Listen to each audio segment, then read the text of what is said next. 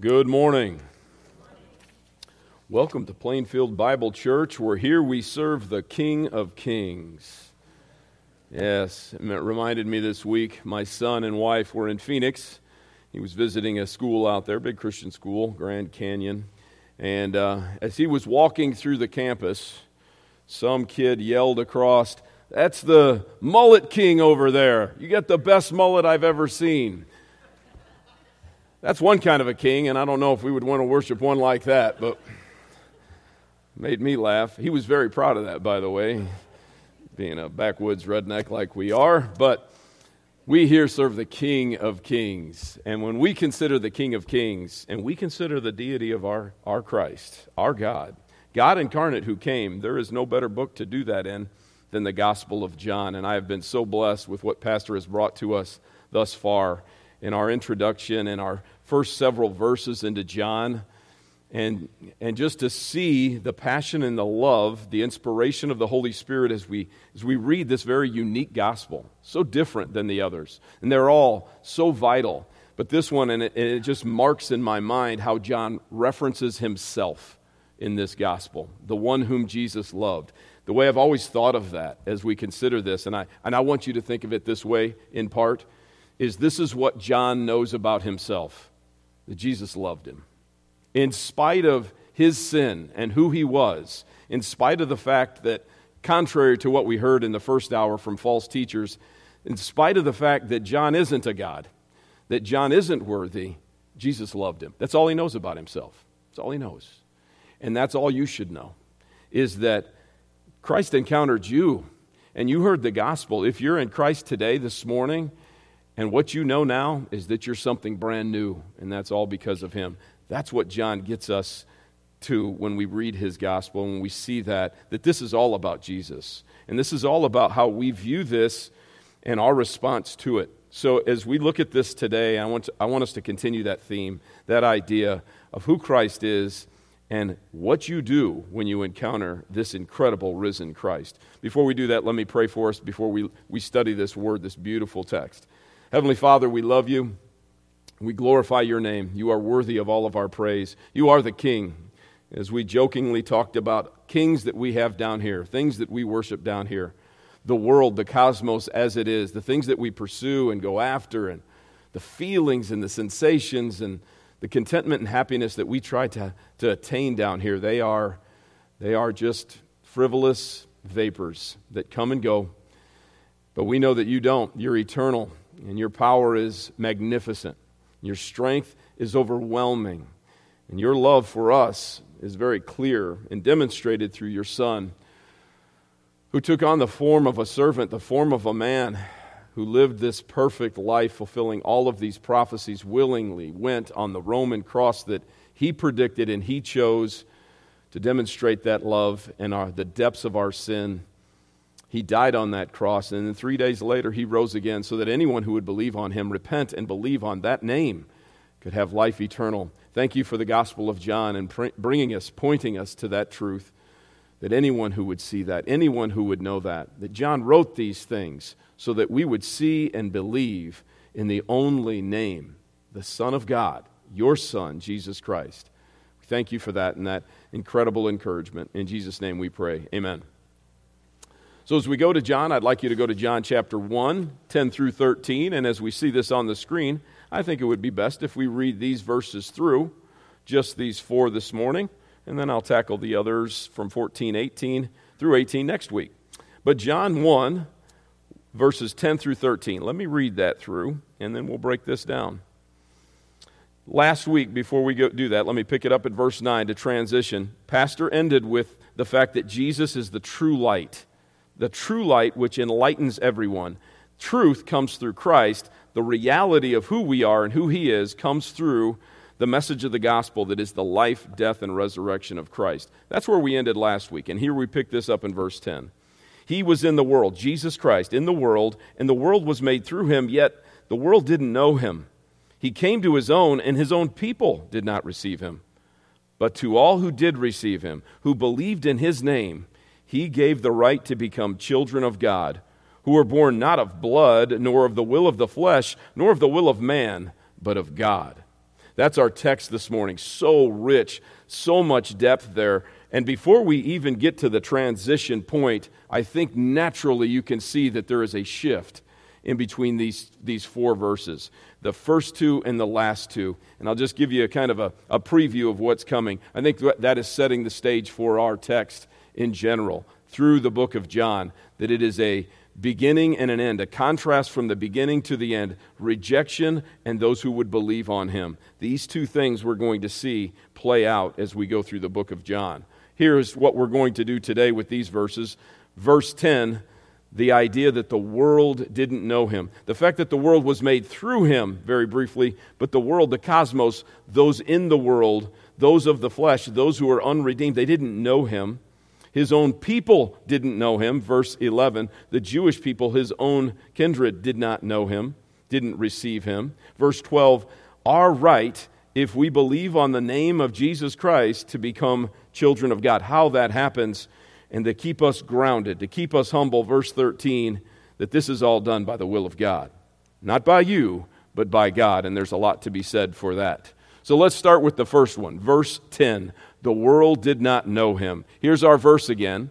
He was in the world. Jesus Christ was in the world. He came, took on human form, came to us, was here, and yet we see that, and that the fact that John has already played out in John 1 through 4, that he created all things, and we're going to come back around to that in just a second, but yet the world that he made, that he created, and all of us who are in it, notice the world didn't know him in an intimate way. Know him as Lord and Savior. Know him as King of Kings. Know him as the one who redeemed them. Know him the way Christ talks of us knowing him at the judgment. Depart from me, I never knew you. That kind of knowing him. So as we look at this, there's really two ways to look at this particular word of world, cosmos. I think both are at play here. Without question, contextually, we know both are at play because John is speaking from the very beginning that we are dealing with the Creator God when we're dealing with Jesus Christ. That we're dealing with the author of life, the star breather, Jesus Christ, who took on flesh, God incarnate, was responsible for creation. No doubt about that. We'll look at that again from Colossians here in just a moment. But then we're also going to see that this is more than that. That the cosmos is here, as he transitions, is primarily dealing with you and me. The world that we live in, the ideas, the philosophies, the concepts, the false teaching that we've even seen in hour one, that is driven by certainly Satan, but our own evil desires. Let us not forget, it's so easy to just push things off to the enemy, that the enemy is making us do it, but the devil doesn't make you do it. The devil's just a tempter. He's a deceiver. It's our own evil desires that cause that. And so we'll see these two things. But before we get into that second piece, I think it would be best if we go together to Colossians chapter 1. So turn to Colossians chapter 1 very briefly, just briefly, and let's get a good grounding on this. This, to me, is a great passage that supplements what John has been saying in John chapter 1. And you know, Scripture definitely helps us to understand Scripture. And when we see the reinforcement, all that does for us, as we see Christ continually, consistently being preached from page to page, from cover to cover, that just gives us encouragement in our faith. That just gives us a solidified view of exactly what God's Word is saying. It's consistent, it's fluid, and it defends itself. Speaking of Jesus Christ, verse 15, I don't hear pages anymore, so let's go to the text. Jesus is the image of the invisible God. Sounds a lot like John 1. The firstborn of all creation. For by him all things were created, in heaven and on earth, visible and invisible, whether thrones or dominions or rulers or authorities, all things were created through him and for him. Let me just pause. The him is Jesus Christ. Not just the Father. Remember, Jesus and the Father are one. If you've seen me, you've seen the Father. Before Abraham was, I am. Jesus, without question, claimed divinity. This is Jesus, is the him, the he that he is speaking of here. Verse 17, he, Jesus Christ, is before all things, and in him all things hold together. He is the head of the body of the church. He's the beginning, the firstborn from the dead, that in everything he might be preeminent.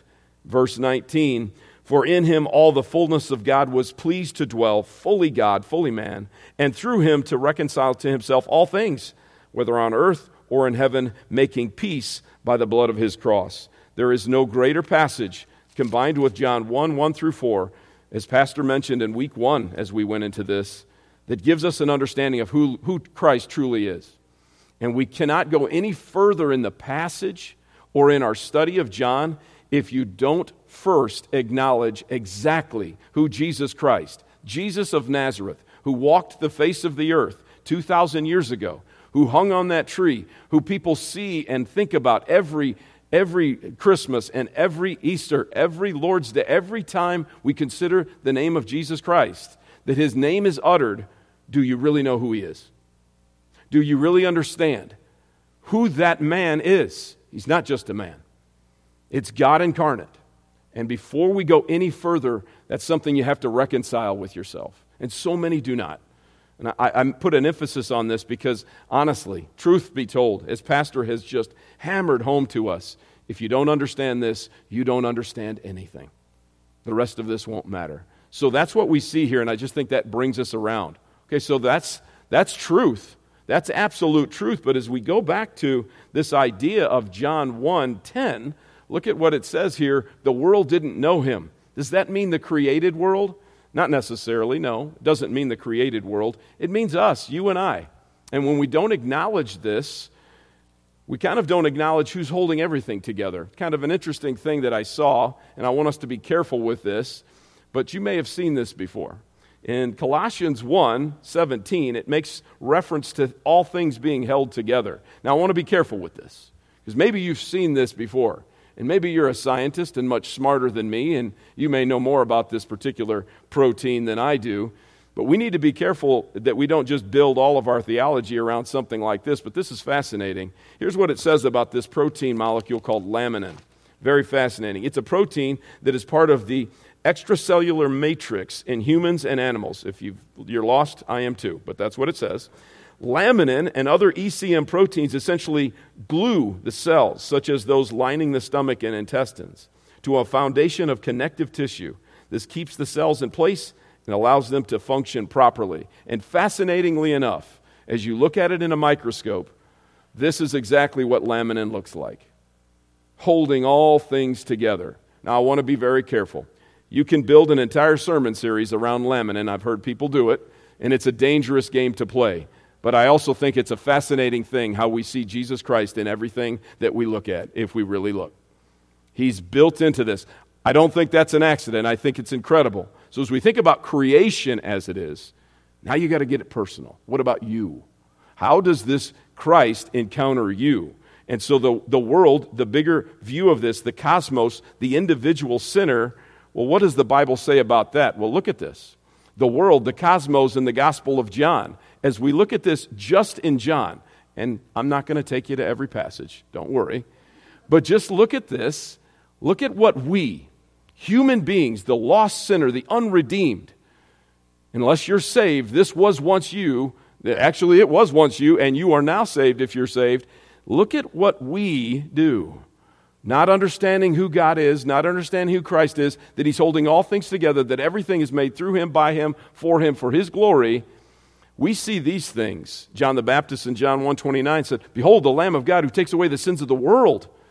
We don't know that until we're saved. We don't understand that. We don't understand that the world needs a Savior. Notice in John 4, that's his encounter with the Samaritan woman.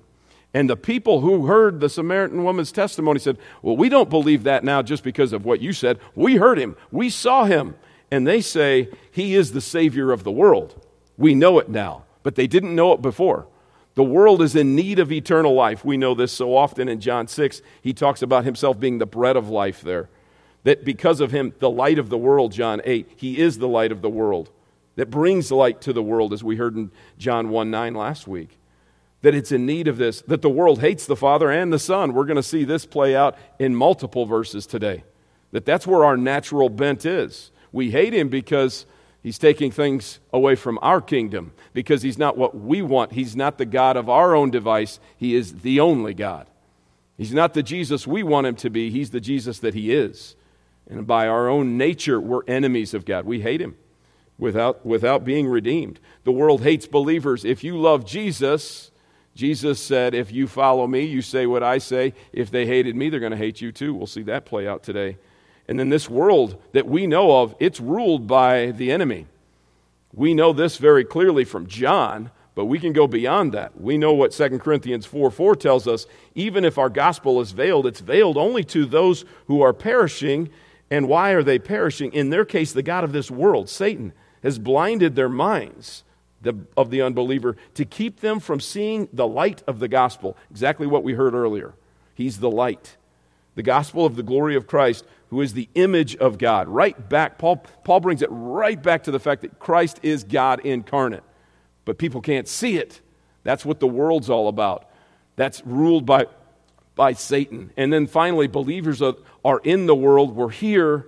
And Jesus makes reference to this twice, in particular in the upper room here we see, but we're not of the world. And he prays for us in that light, knowing that we're going to be amongst enemies, knowing that we're going to be in a very hostile environment, knowing that it isn't going to be easy, in total contradiction to the health wealth gospel that we heard of in hour one, that it's going to be difficult, and yet it's good, and yet it's what we're called to. That's the world that we're dealing with here. And so when we see this, certainly he made all things. That's in context, no doubt about it. But it's beyond that. The world, we who live in this world, the fallen, those who have not put their faith in Christ, this is what we are. This is how we view him. And this is what John continues to talk about as Jesus says in the upper room, if the world hates you, know that it's hated me before it hated you. If you're of the world would have loved you as its own. But because you're not of the world, but I chose you out of the world, therefore the world hates you. I want you to notice something. He chose us out of this world. And we're going to see this hammered home multiple times today in this sermon. And it's not because of me, it's because of the Word. It dictates it. This is not because of you or your own will, or because you desire it, or because it's something that you've just calculated and figured out, some sort of intellectual assent that you've come to. No. He did this. And because of this, you're like him now. The world's going to hate you too. That's the way it works out. The world doesn't know him. They don't know the Father, and they don't know you. The very next chapter, Jesus says the same thing. I've said all these things to keep you from falling away. I'm warning you of what's coming. And he's speaking to his apostles about how they will be treated and persecuted, but the same thing can apply to you. The world's going to hate you too. They will do these things because they have not known the Father nor me. They don't know me. And so they don't know me, and they're not going to know you, and they're not going to love your message, and they're not going to love me. And they certainly won't cling to the gospel. One more as we just walk through John. These are all in the upper room. John 17 in that high priestly prayer. Notice what he says to the Father on your behalf and in mine. Even though the world does not know you, I know you, and these know you that you have sent me. My children that I save, these chosen, and this should be you today if you're in Christ, will be you today if you're in Christ. They know you too. Notice it says in verse 26, I made known to them your name, and I will continue to make it known, that the love with which you have loved me may be in them and I in them. There is a unity here. We're just like Christ. The world doesn't know him, but the world knows him. The world doesn't love him, and they're not going to love you. As we go forward in 1 John to close this out, 1 John 3, notice what John, 50 years later maybe, potentially 50 years later, as he sat in that upper room, as he thinks back on this, here's what he says. See what kind of love the Father has given to us, that we should be called children of God. Now, I'm going to back this up once. Notice how he talks about this in verse 26. Jesus in the high priestly prayer talks about this love that may be in them, and I in them. All of this in light of the fact that the world does not know him. The world doesn't know you because it doesn't know him. Back to verse 1 of 1 John 3. See what kind of love the Father has given to us, that we should be called children of God. And so we are. The reason why the world doesn't know us is that it didn't know him. Now, he gives us a brand new theme here, children of God. This is going to come up in just 2 verses. We're going to see this, the right to become children of God. And notice John is connecting that to knowing Christ. Him knowing you and you knowing Christ. Now, here's the transition in verse 11. If we look at verse 11, it doesn't just say the world, but it says his own people did not receive him. So back to John 1. John 1:11. It talks about this same God-man, Jesus, came to his own, it says, and his own people did not receive him. Well, here we've got a very different language. It isn't just the cosmos. As a matter of fact, the world isn't mentioned here at all. We don't see cosmos or world. We don't see the general term of everyone in the world. We see his own. This is directly referencing the Jewish people, his brethren, those who knew the Word of God, who were waiting for the Messiah, that were anticipating the Messiah for generations, who were privy to the Word of God, who had the corner on it, who were taught this from their rabbis and from the Pharisees and the priests all through these generations. They should have known. And yet, his own did not receive him. Now, I want to just pause here because we could easily just say, well, this is about the Jews, and it's not about us. Let me tell you something, brother and sister. This is all about us. You take conviction and you take direction from all of it. Because if you think, well, that's just them rejecting him. Now, this could be a believer or somebody right now. Wouldn't say a believer. This could be somebody right now who has their own version of the Messiah in their head that they've manufactured. Something in their own kind of thoughts, their own conception, their own will, that they've created their own Jesus or their own truth, which is a very popular thing to do today. That could easily be you or I. If we sit here and try to create for ourselves a God of our own choosing, a Messiah of our own choosing, that fits better with our mindset that is totally twisted and totally darkened by the darkened heart that we were created with, that we have, that sin nature. So be careful not to just apply this to the Jewish people because it goes beyond that. But let's just see what this means in context. This is prophesied, by the way. Isaiah 65, 1 through 3 says this, and this is an interplay between Jews and Gentiles. Here's what it says. I was ready to be sought by those who did not ask for me. I was ready to be found by those who didn't seek me. This is speaking of the Gentiles. Here I am, to a nation that was not called by my name.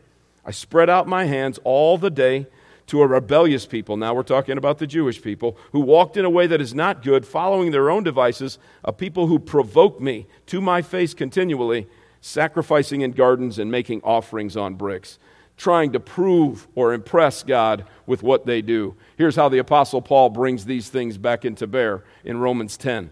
Then Isaiah is so bold as to say, I have been found by those who didn't seek me. I've shown myself to those who didn't ask for me. But of Israel, he says, all day long I have held out my hands to a disobedient and contrary people. Paul will go on to talk about this in Romans 10 and 11, about the benefit to us as Gentiles that we are hearing the gospel. But in the same breath, the people who should have known, the people who should have seen, the people who had the opportunity, those who were given the word of God for so long, rejected him because he wasn't what they had conceived of. He wasn't the Roman overthrower that they anticipated him to be. He wasn't the type of king they were looking for. It wasn't the kingdom they desired. Be careful not to fall into that same trap. But what benefit there is to us. We see the same thing in Isaiah 53, going back to prophecy, and we'll see a New Testament connection to this in just a moment. Here's what we see in this incredible prophecy from Isaiah 53 that we so often use to defend the crucifixion and the proof of the crucifixion. I did it just this week in my apologetics class, but there's more to this passage. Isaiah 53, 1 through 3 says, who has believed what he has heard from us? This is from a Jewish perspective. And to whom has the arm of the Lord been revealed? He grew up before him like a young plant and like a root out of dry ground. He had no form or majesty that we should look at him, and no beauty that we should desire him. He was despised and rejected by men, a man of sorrows and acquainted with grief. And as one from whom men hid their faces, he was despised, and we esteemed him not. From the Jewish perspective, he was there amongst them. He grew up literally amongst them. And you don't have to go too far but to see Christ's own ministry in and around his hometown and how they viewed him. You're just Joseph's son. I know who you are. I saw you grow up. And they'll even take it, the Pharisees would even take it to the next level. We know how you were conceived. And they'll take it to that next level. Very difficult for them to see through, but it was prophesied that this would take place. We see the same thing in Isaiah 6, and we're going to see both of these connected in John 12 in just a moment. I heard the voice of the Lord saying, whom shall I send, and who will go for us? Then I said, here I am, send me. And he said, go and say to this people, this is Isaiah's incredible encounter with the Lord.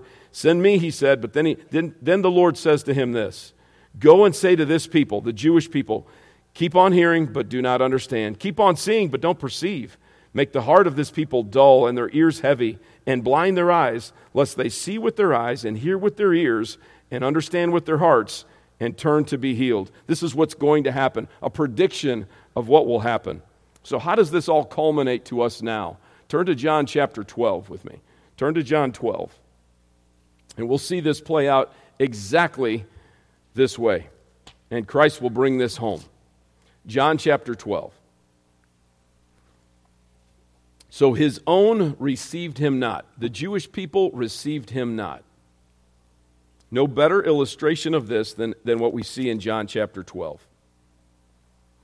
So John chapter 12. This is coming off of Jesus talking about the Son of Man needing to be lifted up. This is entirely contrary to what they wanted to see of their Messiah. The idea that the Son of Man, first of all, calling himself Son of Man gives us this, once again, this vision, this view of deity, because it's connecting us back to Daniel 7, where the Ancient of Days is giving authority to the Son of Man. So when he uses that term, Son of Man, it's very intentional.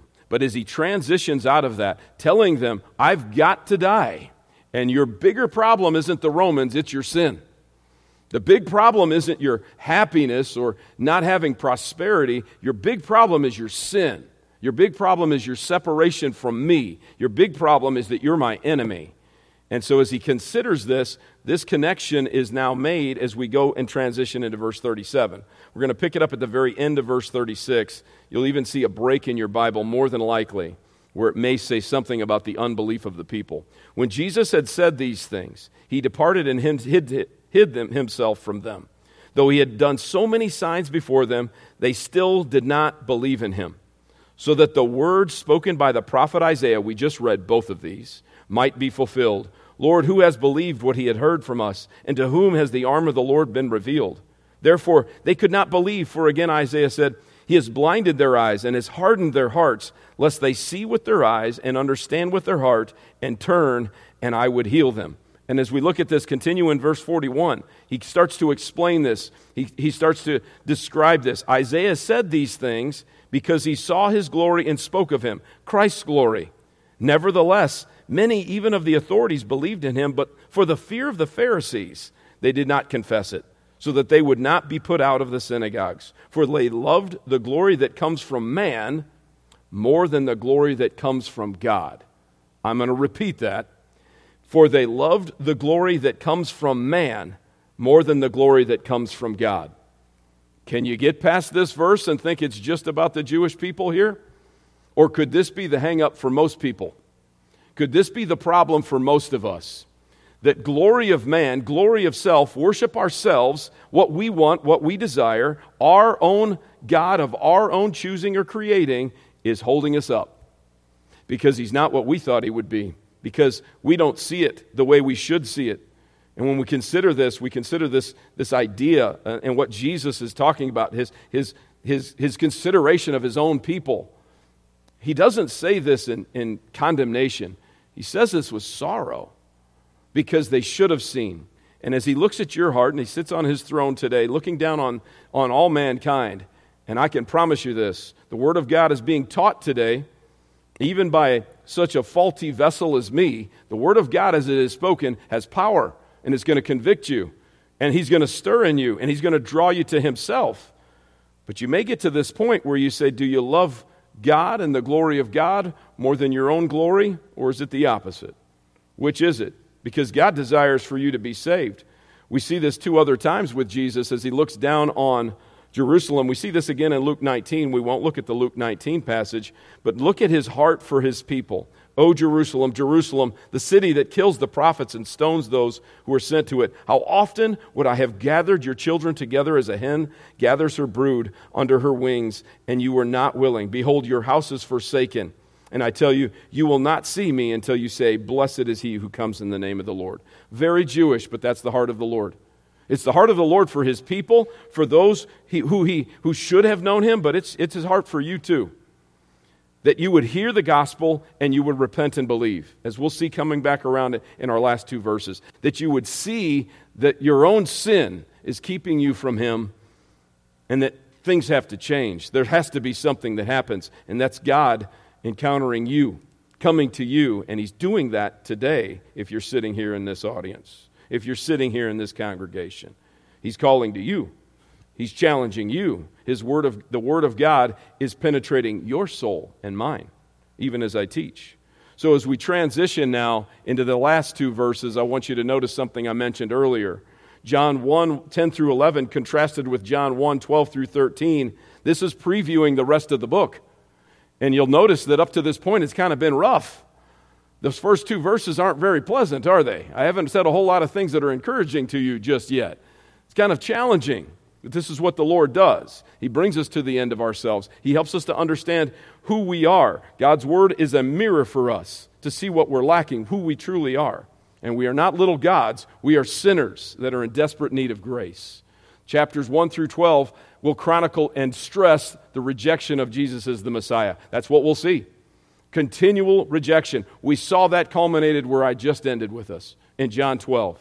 That He looked back on His own people and they saw it and they considered His miracles. Even Nicodemus, someone who said, "We know you come from God," but they struggled because of their God in their own mind that they have created. And then we'll see a beautiful transition, which we're going to see here in the next two verses, that the focus is now on the believing remnant, those who receive Him as Messiah, those who believe on His name.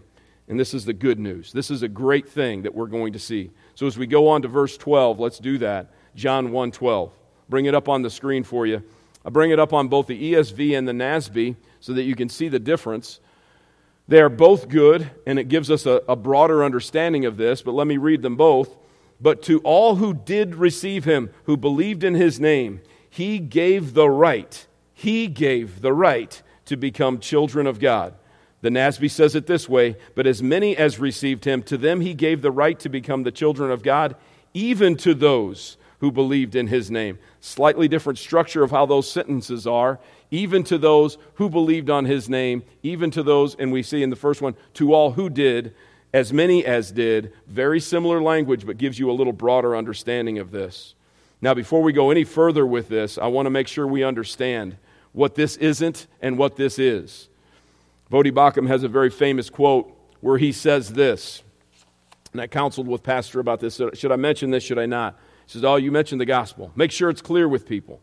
Nowhere," Voddie says, "in the New Testament will you find that salvation is about accepting Jesus. Nowhere are you called to accept Him. Nowhere in the New Testament will you find that salvation is about asking Jesus into your heart." We use that phrase, by the way. Before you beat yourself up, I've used it too. Dangerously. We got to be careful about our words. We got to be careful about our words. You're not going to find that phrase in the Bible. Certainly you'll get a new heart, and if that's what you mean, certainly, that's true. That we worship the Lord with our heart, soul, mind, and strength, absolutely that's true. But that phrase isn't there. Nowhere in the New Testament are we told to ask Jesus into our heart. Nowhere, nowhere, nowhere. It's not there. What you are told again and again is to repent and believe. What you are told again and again is to repent and believe. This isn't a feeling. It's not a sensation. It's not a high. Okay? It's not, and let me just pause on this. I don't want to offend. Well, I do want to offend with the gospel, but I don't want to offend. There's a movement going on right now in the news. Asbury College, Kentucky, not too far from here. And listen, before I say anything more, I'm all about people worshiping for 10 hours plus. I'm all about it, if that's what it's about. But you know what this is morphed into for some? I've got to drive to Asbury to get saved. I've got to go to that college and get in there and find a way to get the sensation, the high, the feeling, the euphoria of it all. It's an event, it's a building, it's a college, it's going on there, but it's not going on there. Let me tell you something, that's not how it works. Faith comes by hearing, and hearing by the Word of God. That's not how it works. It didn't work that way with the Ethiopian eunuch. He was reading Isaiah 53, and God brought a believer, Philip, to him to explain it to him, and he got saved, and he was rejoicing after that. Not for the feeling. When Cornelius and Peter's encounter happened, Cornelius didn't know anything. What happened? The gospel came to him. He heard the gospel from Peter, from his very words, and he got saved. Not just him, others that heard it. They didn't travel somewhere to some big auditorium or to some sort of revival. That's not in the Bible. This can happen in the privacy of your hotel room when you grab a Gideon Bible, open it up, hear the gospel, and you're broken. Because the God incarnate encountered you, and the Father drew you to himself. The gospel broke you, and you repented and believed. That's what we find. That's what's there. So when we read a passage like this, you can so easily take the word receive and make it seem like asking Jesus into your heart. Let me tell you what it is. Receive and believe are the same thing. Synonymous. And we're going to see that coming through Scripture. I took a little extra time on that, but I thought it was important. We don't want to take a passage like that and make it into something that we're doing by our own inertia, by our own will, by our own momentum, that we're somehow doing this ourselves, that we're coming after God because we finally got it figured out and we're going to chase after him. That's not how it works. And then ask him, the sovereign God of the universe, by the way, the almighty God, we're going to let him in. Just think about how stupid that sounds. You know why it sounds stupid? Because it is. That's why. Okay, enough of that. Let's get on to this. John 3, we know this passage. I want to just look at this for a moment. I know you know it. You could recite this, I hope. I assigned John 3:17 through 19 to my seniors, and they said, why didn't you give us 16? I said, because you know it. I want you to memorize something you don't know. Everybody knows John 3:16, but I think it's important to look at it all in context. For God so loved the world that he gave his only Son, that whoever believes in him should not perish but have eternal life. I want you to notice what I'm bolding here and putting in a different color. Notice the trifecta here. God did not send his Son into the world to condemn the world, but in order that the world might be saved through him. Whoever believes in him is not condemned, but whoever does not believe is condemned already because he has not believed in the name of the only Son of God. What did the Philippian jailer ask Paul and Silas? Sirs, what must I do to be saved? Believe on the Lord Jesus Christ, and you will be saved. What's packed into that? Repentance. Because that's what Jesus told them at the Great Commission. You teach them repentance. What does Paul say to Agrippa in front of him? I taught repentance, that their deeds should line up with repentance. I taught them to believe on Christ, but what does that mean? Surrender. That you're no longer the same. That when Christ encounters you, the identifying factor is you're different. That there's something different about you. Here's what MacArthur says. I know this is long, but it's good. Here's what he says. What does it mean to receive him? It means believe. They're parallels. As many as received him, to those who believe in his name. To believe in his name is to receive him. To receive him is to believe in his name. To believe in his name is to believe in what his name means, and it means all that he is. I love that. There will be some who believe. The word but is a small but powerful fulcrum that makes a dramatic shift from the previous unbelief. But as many as received him. Let me just pause in the middle of his quote. We had all that bad news, all that rough. The world didn't receive him. The world didn't know him. His own people didn't know him. But, here's the good news. But as many as received him or believed in him, he gave the privilege. We're going to see it, the right to become children of God. And that's the true nature of believers. What are we? Are we just religious people? Are we just people who follow creeds? Are we just people who go through religious ceremonies? Are we just people who have certain moral code that we live up to? No. The true nature of a believer is we are children of God. And you don't find that really clearly indicated in the Old Testament because the people in the Old Testament would only call God the Father in a creative sense, not in an intimate, knowing him, like I mentioned before, personal sense. We cry, Abba, Father. We speak to God as our personal Father because we are his everlasting children. Whew, good stuff. Good stuff. So as we go forward in this, becoming children of God. Look at this, what John says in 1 John. We've been here before, but look at the fuller text. See what kind of love the Father has given to us, that we should be called children of God. And so we are, given to us. This is going to be hammered home this morning. The reason why the world doesn't know us is that it didn't know him. Notice the connections to all of this, the fluidity of it. Beloved, we are God's children now, and what we will be has not yet appeared. But we know that when he appears, we shall be like him. Maranatha. Because we shall see him as he is. And everyone who thus hopes in him purifies himself as he is pure. We walk differently. We act differently. We're different because we're now part of the family. And what does that mean? Well, Paul puts it this way, Romans 8, adoption as children and heirs. I take this one, and it's so incredible to consider this. And anyone who's ever been involved in adoption or supported adoption, it falls short comparing it to the adoption that we've experienced as believers. It does. But there's some similarities to this. It makes it very precious. We all understand the concept of it. But here's what Paul says. For you did not receive the spirit of slavery to fall back into fear, or sin, if we want to add to that, but you have received the spirit of adoption as sons, by whom we cry, Abba, Father. MacArthur mentioned that earlier. The Spirit himself bears witness with our spirit that we are children of God, and if children, then heirs, heirs of God and fellow heirs with Christ, providing we suffer with him in order that we might also be glorified with him. We can go through struggle and difficulty for the name of Christ. Back to John 15. That's going to be rough. It's going to be difficult. That's the way it goes sometimes. It's going to be hard to walk that road with Jesus. But we're co-heirs. We are children of God. We've been adopted into the family, and that's all by his design and his will. Go to 1 John 5. What does that look like in a practical way? 1 John 5. And I thought about taking this out and say, I could just gloss over this. I don't want to do that.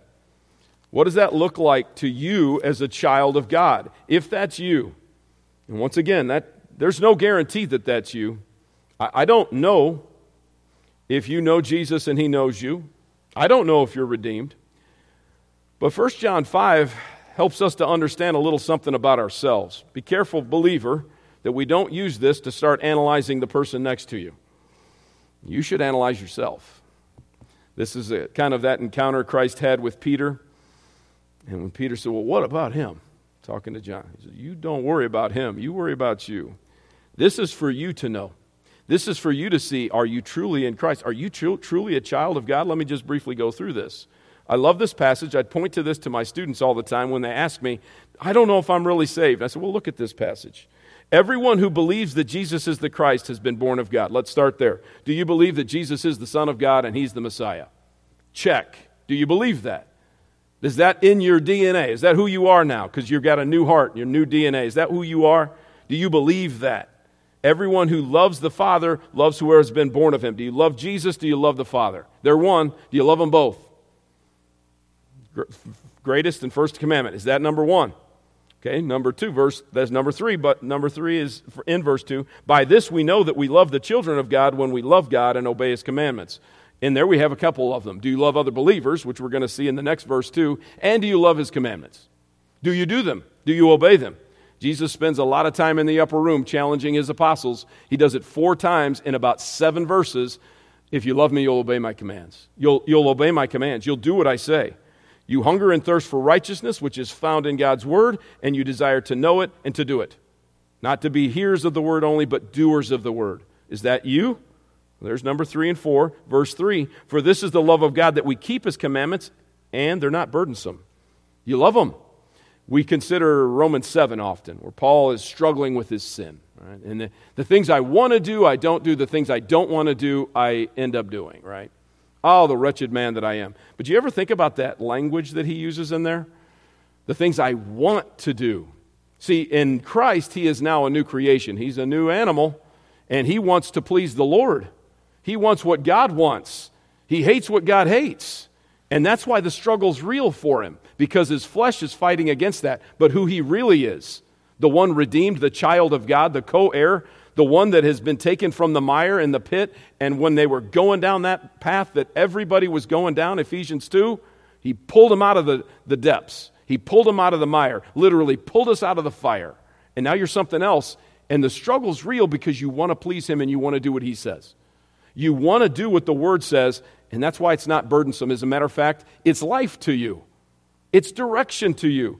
When you look at his word, it isn't, oh, here we go again. It is, give me more. It's not a burden. I need to do this better. It's convicting. Sometimes the weight is strong because you know you're not doing it right.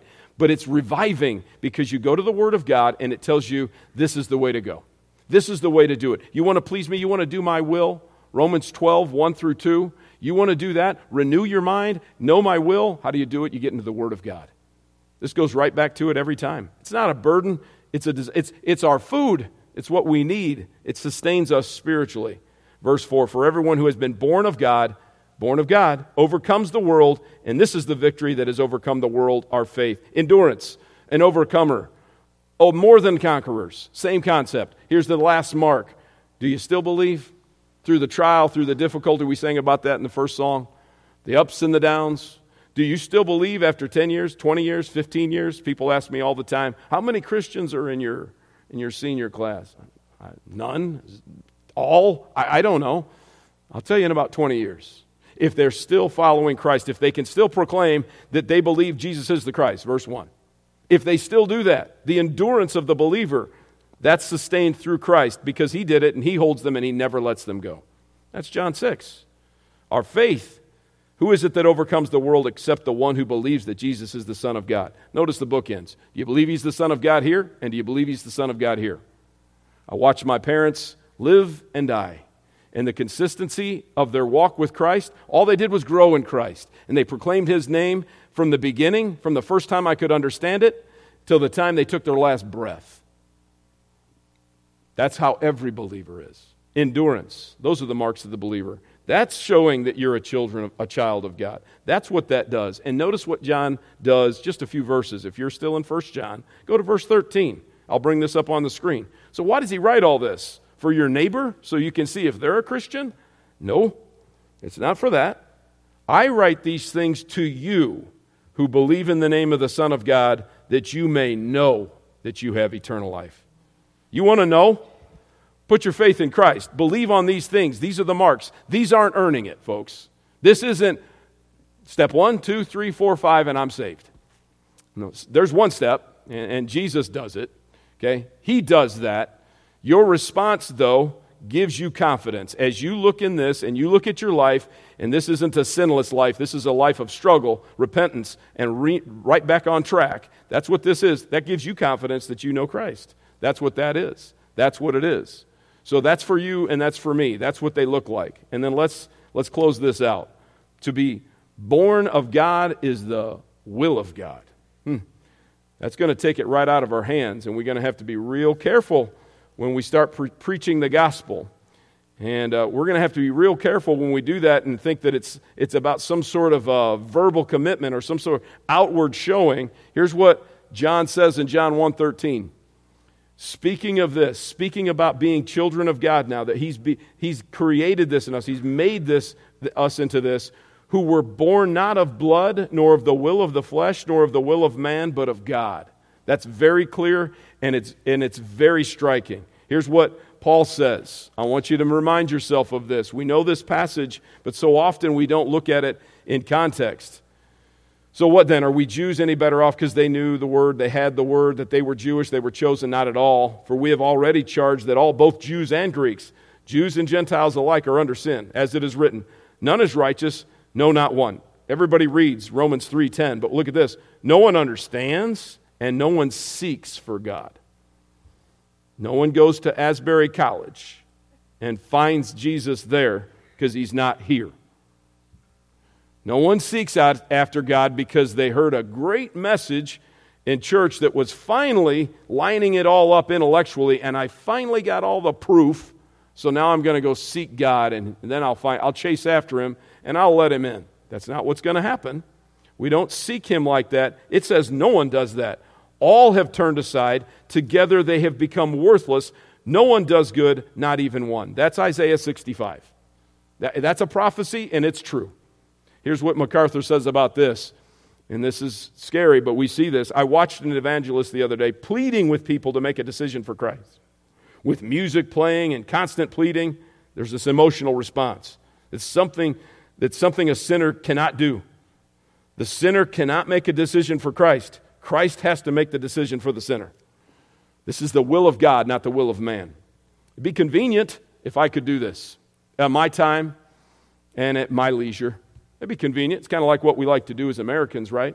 It's fast food Christianity. It's when it's perfect for me. It's kind of like people who say, well, I'm going to have kids when I can afford it. Well, it means you're probably never going to have kids. I'm going to put my faith in Jesus when I'm ready. Okay? Well, if Jesus is calling you today, today's the acceptable day, and today is the day of salvation. See, if you hear him and you consider what he's saying to you through his word today, not through mine, but through his word today, and you think, well, that'll keep. Let me get this stuff sorted out. I haven't quite calculated it all yet.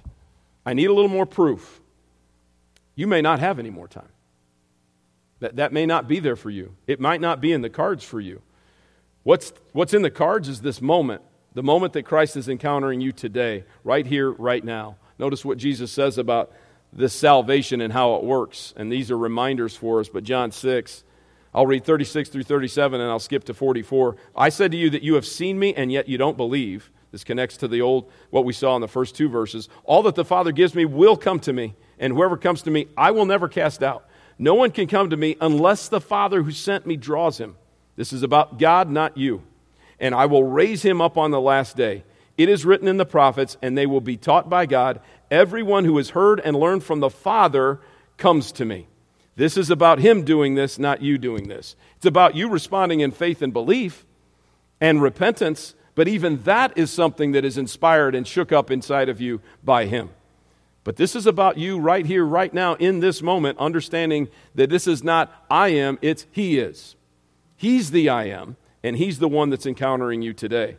Look at what we see, this idea we see from earlier. I mentioned Nicodemus. Jesus said to him in that encounter, truly I say to you, unless one is born again, he cannot see the kingdom of God.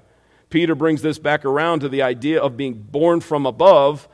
If we look at the true Greek on this, having purified your souls by your obedience to the truth of the gospel, for a sincere brotherly love, love one another earnestly from a pure heart, since you have been born again, born from above, not of perishable seed, but of imperishable, through the living and abiding word of God. Faith comes by hearing, and hearing by the word of God. And that comes from above. When Peter gave his great confession to Christ, well, who do you say that I am? You are the Christ, the Son of the living God. He didn't end there and say, great job, Peter, you got that figured out.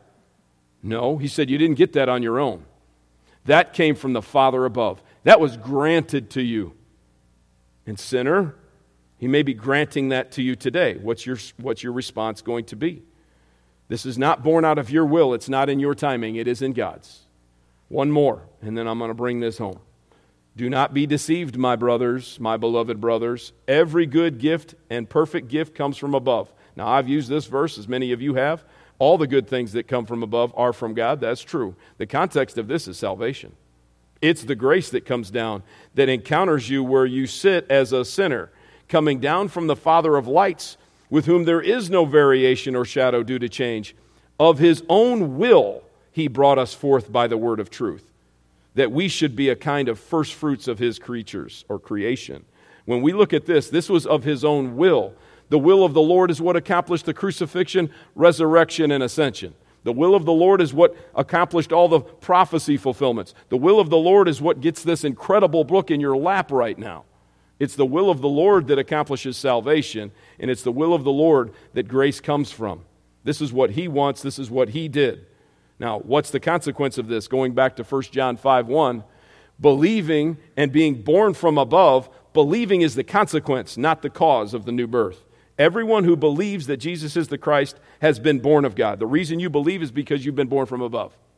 The reason you believe is because the God of the universe encountered you in your sin and he changed you. Everyone who loves the Father loves whoever has been born of him. Great quote I found from this on John Stott. He said this: the combination of present tense believers and perfect tense has been born is important. It shows clearly that believing is the consequence, not the cause of the new birth. Our present continuing activity of believing is the result and therefore the evidence of our past experience of a new birth by which we became and remain God's children. It's the evidence of. It's not earning it. You can't possibly do that. This is because Christ did something to you. Now let's make a connection to these two things. Connecting, becoming an heir, and the will of God. Look at how Peter puts this. Blessed be the God, and this is 1 Peter 1, 3 through 5. Blessed be the God and Father of our Lord Jesus Christ, according to his great mercy. He has caused us to be born again, to a living hope through the resurrection of Jesus Christ from the dead, to an inheritance that is imperishable, undefiled, and unfading, kept in heaven for you. Boy, that sounds a lot like John. It's almost as if they were listening to the same guy for 3 years. It's almost as if they were in that same room the night before the crucifixion. it's almost as if they have the same Holy Spirit inspiring them to write the same words.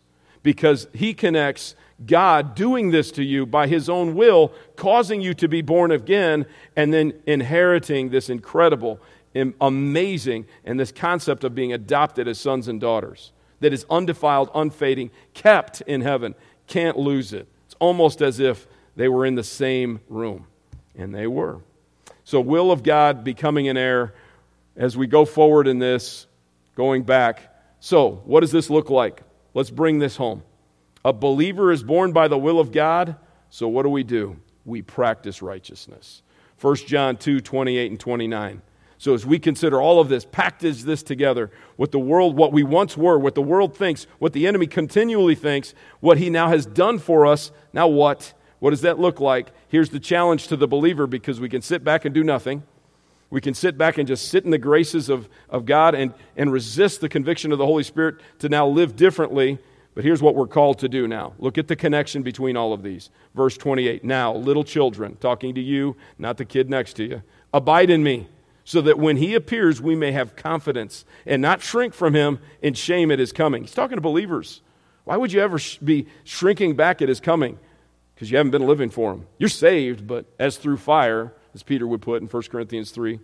If you know that he is righteous, you may be sure that everyone who practices righteousness has been born of him. One more time, he's challenging you to practice it. Live it out.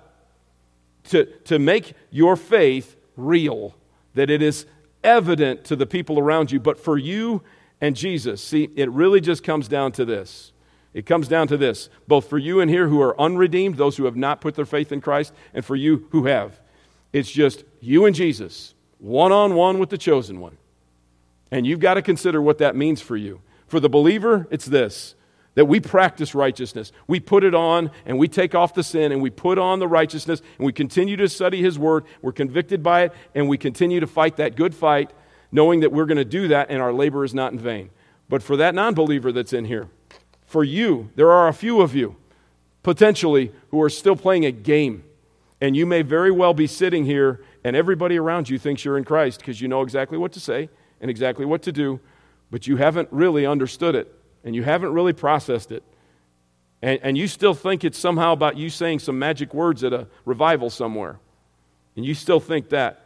And I'm going to say that maybe that's not the case in today's your day.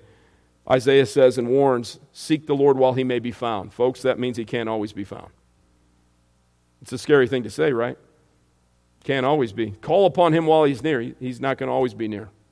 You don't have all the time in the world. Let the wicked forsake his way, that's repentance. And the unrighteous man his thoughts, that's mindset and philosophy of the world. Let him return to the Lord that he may have compassion on him. And to our God, for he will abundantly pardon.